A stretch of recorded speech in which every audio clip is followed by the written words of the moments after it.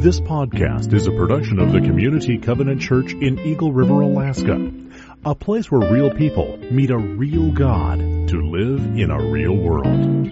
For more information, visit our website at www.communitycovenant.net. Jonah chapter 1, verses 7 through 17. Then the sailors said to each other, "Come, let us cast lots to find out who is responsible for this calamity." They cast lots, and the lot fell on Jonah. So they asked him, "Tell us, who is responsible for making all this trouble for us? What kind of work do you do? Where do you come from? What is your country? From what people are you?" He answered, "I am a Hebrew, and I worship the Lord, the God of heaven, who made the sea and the dry land." This terrified them, and they asked, "What have you done?" They knew he was running away from the Lord, because he had already told them so. The sea was getting rougher and rougher, so they asked him, "What should we do to you to make the sea calm down for us?" "Pick me up and throw me into the sea," he replied, "and it'll become calm. I know that it is my fault that this great storm has come upon you." Instead, the men did their best to row back to land, but they could not, for the sea grew even wilder than before. Then they cried out to the Lord, "Please, Lord, do not let us die for taking this man's life. Do not hold us accountable for killing an innocent man, for you, Lord, have done as you pleased." Then they took Jonah and threw him overboard, and the raging sea grew calm. At this, the men greatly feared the Lord, and they offered a sacrifice to the Lord and made vows to him. Now the Lord provided a huge fish to swallow Jonah, and Jonah was in the belly of the fish 3 days and 3 nights.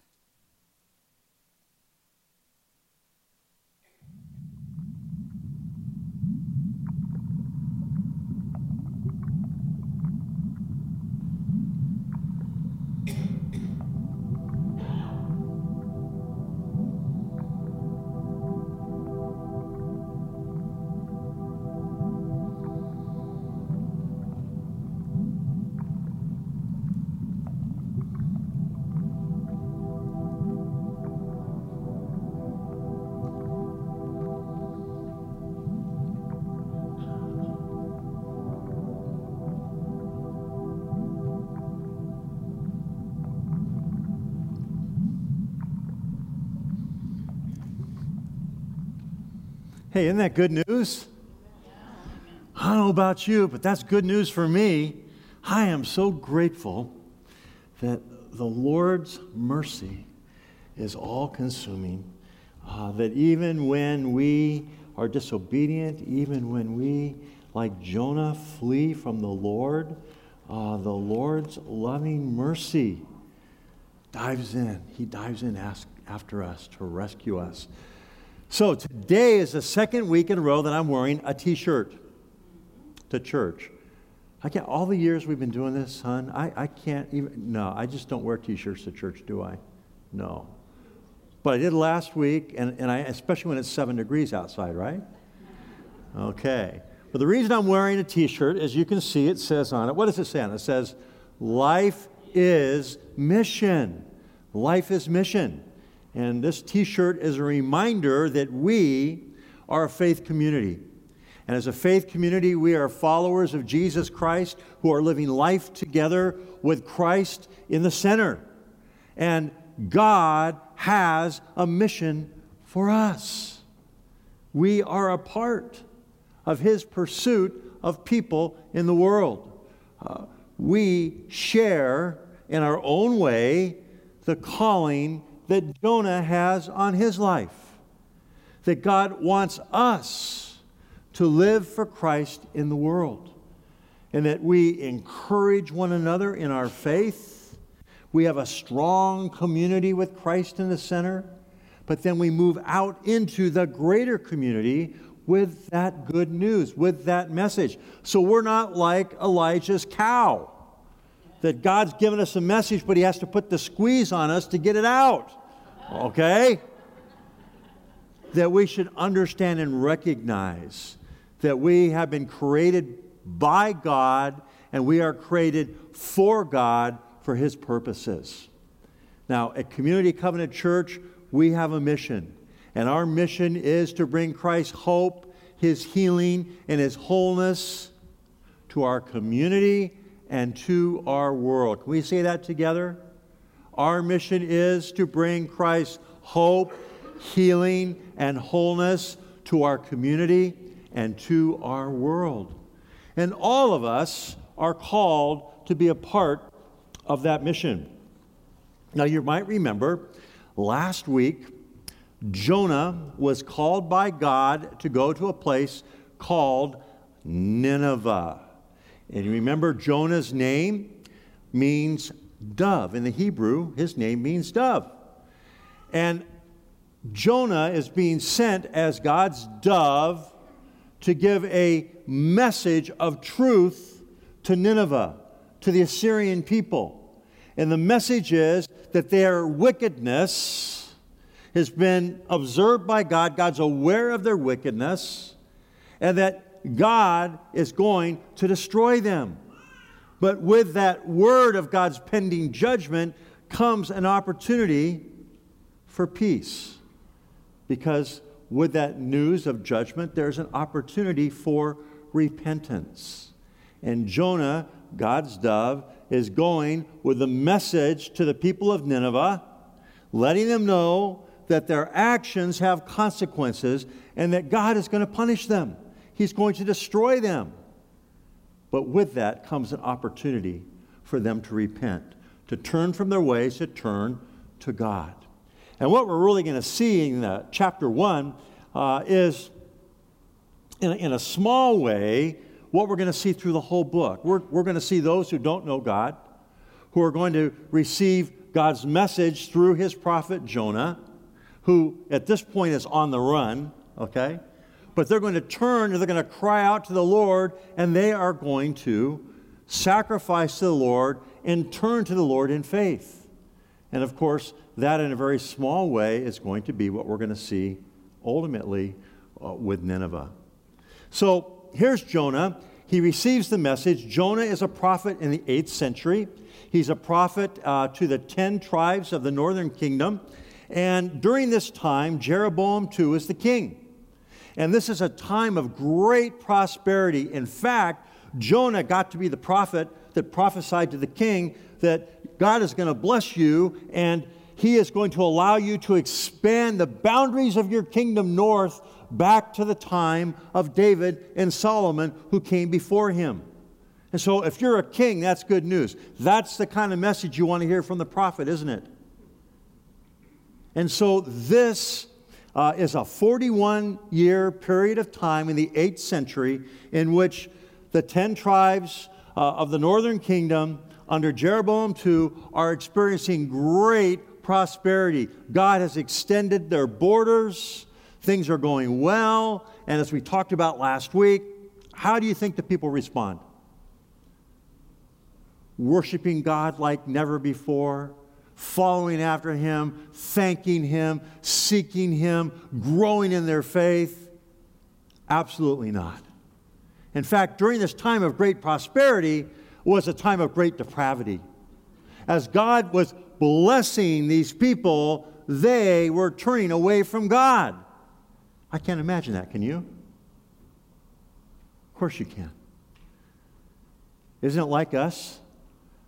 During times of prosperity or during times of blessing, to maybe turn from the one who blesses us and to focus on ourselves. And that's exactly what's going on here in the story. Now, ironically, the good news of prosperity had been delivered to the people there in Israel. Jonah had delivered that message. Things are going well. They are turning their back on God. During this time, God sends Jonah with a message to the people of Nineveh. Now, the people of Nineveh are renowned. This is during a period of about 150 years when they are the preeminent military power in the Near East. And they are renowned for their brutality. These are vicious, brutal people. They pride themselves on mistreatment of their enemies. In fact, they had been a thorn in the flesh of Israel for some time. And their city here, Nineveh, which would become the capital of Assyria, okay, it was about a 60-mile circumference. All right, it'd be like L.A. County. You had the city, but then it went out for about 60 miles around. Now, the actual inner city was about 8 miles. And in that 8 miles of the inner city, there was a 100-foot wall. And in that 100-foot wall, there were 50 200-foot towers. It was a big, massive place. It was said to go from one end to the other end of Nineveh would take the average person about 3 days. You can imagine that. Okay, this is a big place. This is a seat of power. These are a prideful people. And God is sending his prophet Jonah to announce to them that his judgment is coming because of their wickedness. Now, the thing that makes Jonah so unique is that Jonah, first of all, is the only prophet that God sends to a foreign nation to give a prophecy. So that's the first thing. The second thing is that Jonah, or the book of Jonah, really only has a verse, which is actually the prophecy of God to the people of Nineveh about their pending destruction. The rest of it is a story about Jonah himself.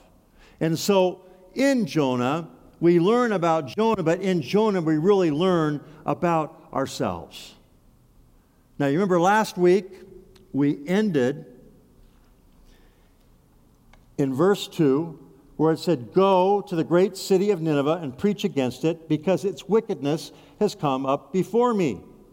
Verse 3 says, "But Jonah ran away from the Lord, headed for Tarshish. He went down to Joppa, where he found the ship bound for the port. After paying the fare, he went abroad and sailed to Tarshish to flee from the Lord." So now your question is, why in the world would Jonah flee from the Lord? Have you ever fled from God? Tarshish is in southern Spain. In other words, when the message came from God to go to Nineveh, Jonah goes down to the seaport of Joppa, which is right on the border of Samaria and Judah. By the way, Joppa is the place where Peter was, where he got the vision that Cornelius was going to come, and that was the beginning, right, of the Jewish impulse to share the gospel with the Gentiles. Isn't it interesting? That happens later on. So he goes to Joppa, and he buys a fare essentially to go as far west as he can go. 2,000 miles, southern Spain, by the Straits of Gibraltar. That's how far he wants to get away, and that's what he does, to go to Tarshish. Now,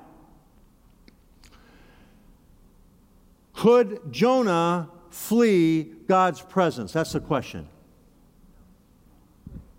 Do we know that? You know that, don't you? Of course he can't. Jonah can't flee God's presence. Well, then what's going on? What is he really doing here? Well, he knows something about the Lord. He knows that if he goes to Nineveh and he declares God's judgment, there's a possibility that the Ninevites will do what to him? Kill him. Who are you to pronounce judgment of us? After all, we are the most powerful, preeminent military power in the Near East at this time. Okay? But it's interesting. God's timing is perfect, because during this exact time that God is sending Jonah to Nineveh, although they're the preeminent military power, they have experienced a couple of plagues. And not only that, in the midst of the plagues, they saw a physical sign. There had been an eclipse. Right? Now, these are very superstitious people. They are polytheists. That means they believe in many gods. And they're wondering what's going on here. And so they're piqued. They're wanting to know, why are these things happening to us? And it's just at this time that God is going to send Jonah to them. But here's Jonah's dilemma. If Jonah goes and the Ninevites don't like his message, then they're going to kill him. But what if he goes, he delivers the message, and he knows the all-consuming, loving mercy of God? What if they respond in repentance and God relents and doesn't destroy them? Then he has to go back to Israel and say, guess what? Our arch enemies, those people who are a pain in the back that threaten us constantly, those people, the Assyrians in Nineveh. Guess what? I went and delivered a message from God, and they repented, and the Lord is going to spare them. So he's kind of caught between the proverbial rock and a hard place, isn't he? And so the first reason that maybe he wants to run is because he is afraid. He's fearful. But then the second reason may be that he is just rebellious. After all, this is a time of prosperity. He was the one to deliver the good news, the message to the king, that God was going to bless them. And so now why would he want to go and leave during this time of prosperity and deliver this message which could upset the apple cart? Why would he want to do that? Sound familiar?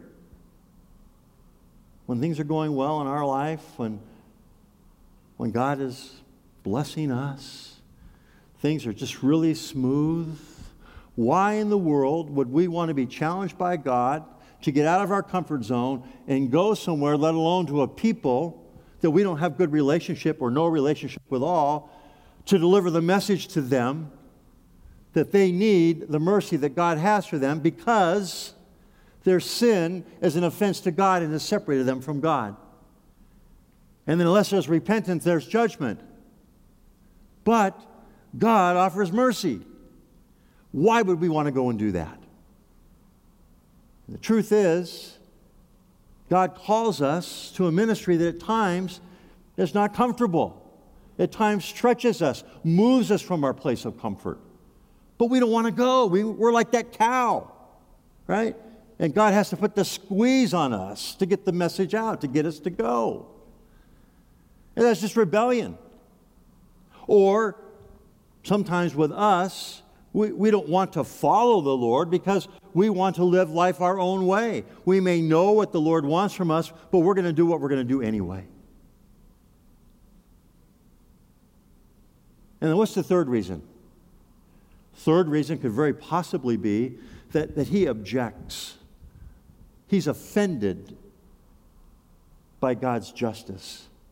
God's justice, God's mercy, that God would offer mercy to those who would repent. If that were to happen, that insults his sense of justice. After all, the Ninevites, if anyone was worthy of God's destruction, it was them. And what do you mean, God? You want me to go deliver a message of judgment? Well, with that comes the opportunity for repentance. I don't want to do that. Those people don't deserve that. Just go and destroy them. Don't warn them. You see that? And God insults his sense of justice. And so he has a moral objection. And there are people inside and outside the church that have a moral objection to the Word of God. Do you know that? They go through the pages of Scripture, they read God's Word on a variety of topics and subjects, dealing with our conduct, our behavior, how we should live, how God wants us to live, and they object to it. They don't agree with it. And because they don't agree with it, they decide they want to live their lives apart from God, even though they know this is what God says. Do you see that? And that tension exists today. And so, we want to run. And here's what happens. Jonah couldn't run from God's presence. Look at Psalm 139. Where can I go from your spirit? Where can I flee from your presence? If I go up to the heavens, you are there. If I make my bed in the depths, you are there. Right? If I rise on the wings of the dawn, if I settle on the far side of the sea, even in Tarshish, right? Even there, your hand will guide me, your right hand will hold me fast. The truth is, it's impossible to escape the presence of the Lord. But what Jonah was doing wasn't escaping God's presence. He was a prophet. He knew better. He wanted to get as far away from the place that he could that reminded him of God and God's Word. He wanted to separate from God's people. He wanted to get away from the place where the temple was. He wanted to get away from anything that would call him to remember God in His Word, because he wanted to separate and get as far away from that as he could. Because he wasn't running from God, he was running from God's Word. He was running from God's call on his life. And you know, people in the church do that today.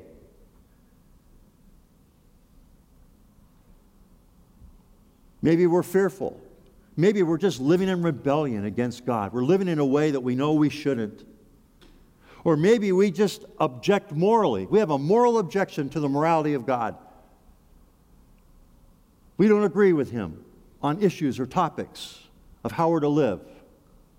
And so what do? We get as far away from the church as we can.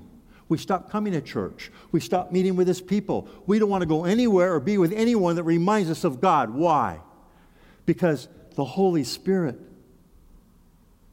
convicts us of sin. The Holy Spirit convicts us of rebellion. The Holy Spirit convicts us when we're living a life that's morally objectionable to God. And no matter how far we try to run from people and places like the church that remind us of that, we can't escape it, okay? And this is exactly what's going on with Jonah. Now, Jonah boards the ship. And there is a great storm that happens. And all of the sailors begin to cry out to their gods. Remember now, these are people who are polytheists, and they are different gods that they worship. And each one is crying out to his own God, which gives you an idea that it might have been a multinational crew, or it might have been a crew of people who, in their area or their region where they lived or were from, they had a focus or a worship on a particular God. And yet, despite their crying out to their God, no matter how much they prayed to their God, the storm increased. In fact, it even intensified. Now, the captain of the ship goes down into the hole, and there is Jonah. And what is Jonah doing? He's sleeping, okay? He's sleeping. And the captain wakes him up and says, "Hey, what in the world are you doing? You need to get up and pray to your God. Maybe He can stop this thing." And so what happens? He comes up. The crew casts lots, which was a way of determining God's will or a message from God in those days. And the lots fell upon Jonah because they want to know who was responsible for all of this. And Jonah makes an acknowledgement. And this is a really important verse to understand in chapter 1, okay? In verse 9, he answers, "I am a Hebrew. I worship the Lord, the God of heaven, who made the sea and the dry land." Okay? Now, it's really important because during this time, oftentimes with people who worship multiple gods, it was the God of the sea, the God of the ocean, who was the most powerful God. And so if these sailors worshiped who they thought, the God of the sea, the God of the ocean, who was the most powerful God, and here is Jonah acknowledging, "I'm a Hebrew, and my God is a God of heaven and of earth and the sea. He made the whole thing. He is the supreme and only God." Then what are they going to think? Uh-oh, we are in trouble. Because Jonah's God is more powerful than our God.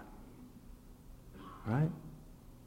Which, by the way, getting back to Nineveh, there are two supreme gods.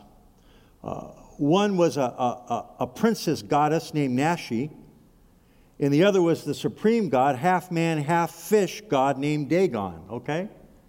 Kind of, people worship gods of water, gods of the ocean. And so they hear this. And they were terrified. They were terrified because they recognized that his God, by the witness of his word, he said, I am a Hebrew. My God is a God of heaven, the God who made the seas and the dry land. My God is a God of creation. He is the most powerful God. He really is the only God, because they're worshiping false gods. They are terrified. And it says at this, the sea got rougher. Verse 11. So they asked him, what should we do to make the sea calm down? Pick me up, verse 12, and throw me into the sea, he replied, and I will become calm. I know that it is my fault that this great storm has come upon you. Okay? So here, think about this. Here is Jonah. He'd rather die than repent. And here are these pagans that worship false God, and what we're going to see is they would rather repent than die. Isn't that interesting, the contrast there? And here as Jonah says, hey, just throw me into the sea. And he's willing to offer himself as a sacrifice. And when they throw him into the sea after much resistance, because they don't want to, because they're afraid, what if we throw the prophet of God into the sea? But they do it. They cry out to God, God, don't hold this against us. In fact, save us. And they throw him into the sea, and what happens to the sea? It immediately calms down. Now, those scholars who read Jonah, and they look for in Jonah signs of the coming of Jesus, it's called a typology. They say Jonah is a type of Christ, not in his disobedience, but in some of the things that happen, foreshadow what Christ is going to do. What happens? Jesus is sacrificed so that unbelievers will be what? Saved by his sacrifice, right? And so what we see here in Jonah is Jonah says, sacrifice me so that you might be what? Saved. Isn't that interesting? And really what we see in chapter 1 and in the whole book of Jonah is a picture of Israel. Commissioned and chosen by God to be his witness, rebelled against his will, miraculously preserved to finally preach his truth that others might be saved. Because God blessed Israel so they could be a blessing to the nations, right? And this is what we see going on here in the book of Jonah.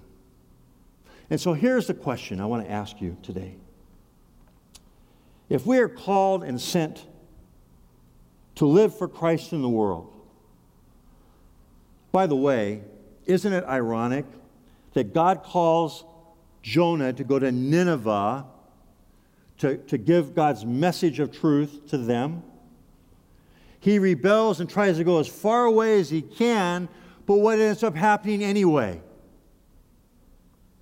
He shares his faith, and as a result, these sailors sacrifice to his God and worship his God as the true God. And so even in his rebellion, even in his unwillingness, even in his trying to escape his call, God accomplishes his sovereign plan and purposes, and he's doing exactly what God wants him to do anyway, to share the testimony of who God is with those who don't know him. Isn't that something? That we cannot foil God's plan, even our disobedience. But God wants to save those who are lost, but God wants to help those who have lost their way. And so what we're going to see here is both things happen. Both the sailors and both Jonah are going to be consumed by God's mercy. The storm is all-consuming, but the storm is an act of his mercy to get both of their attentions, to draw them to himself.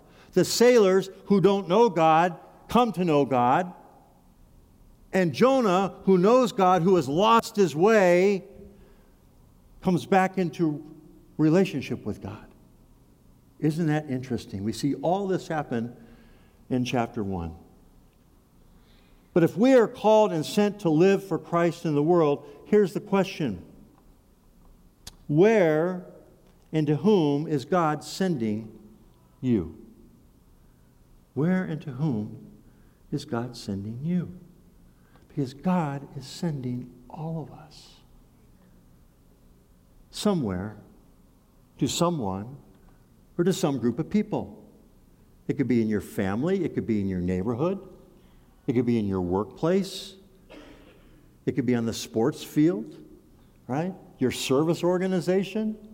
But all of us are sent. You see, we think that God has a church and the church has a mission. But have you ever thought of it this way? God has a mission and the mission has a church. And God is sending His church on that mission. That's each and every one of us. God loves us. And what we're going to see here, moving forward, as we move into chapter 2, begins here in verse 17 of 1. Now the Lord provided a huge fish to swallow Jonah. And Jonah was in the belly of the fish for 3 days and 3 nights. Jesus is going to refer to the story of Jonah. When the religious leaders ask him for a sign, he's going to say to them, we're going to look at this next week. You're not going to get any sign except the sign of Jonah. And just as Jonah was in the belly of the fish for 3 days and 3 nights, where was Jesus? In the grave, wasn't he? Okay? And of course, he's going to be resurrected just as Jonah is going to come out of that fish, a different person. Okay? To complete his mission that God originally sent him on. I want to leave you with this.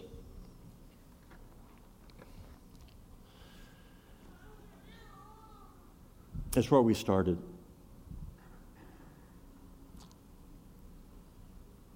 That we can't run from God.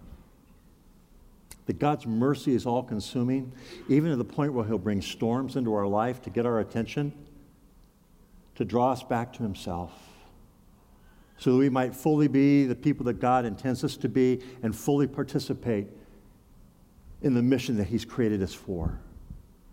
You see, the truth is, there's a little bit of Jonah in all of us, isn't there? That's what makes the story so appealing. But God disciplines, He chastens those whom He loves. He makes them uncomfortable for the purpose of correcting, edifying, restoring. But the good news of the Scripture is for those who bear up under that, it produces the fruits of righteousness in our lives. This morning, if you're in that place where you have been running from God, if you're in that place where either because you're afraid, just because you're rebellious, or maybe you just disagree with God on some key issues about your life, today is a day to stop running. Today is a day to get right with God so that you can be right on task with the mission He has for you. As the worship team comes forward, I'm going to call your attention to the cross in the back. Now that's not the belly of a whale, but it is a place you can go and meet God and get right with God. And I'd encourage you at any time during the rest of the service to go back and to pray and to be prayed for and to get right with God and to experience His all-consuming mercy. Amen? Amen. Amen.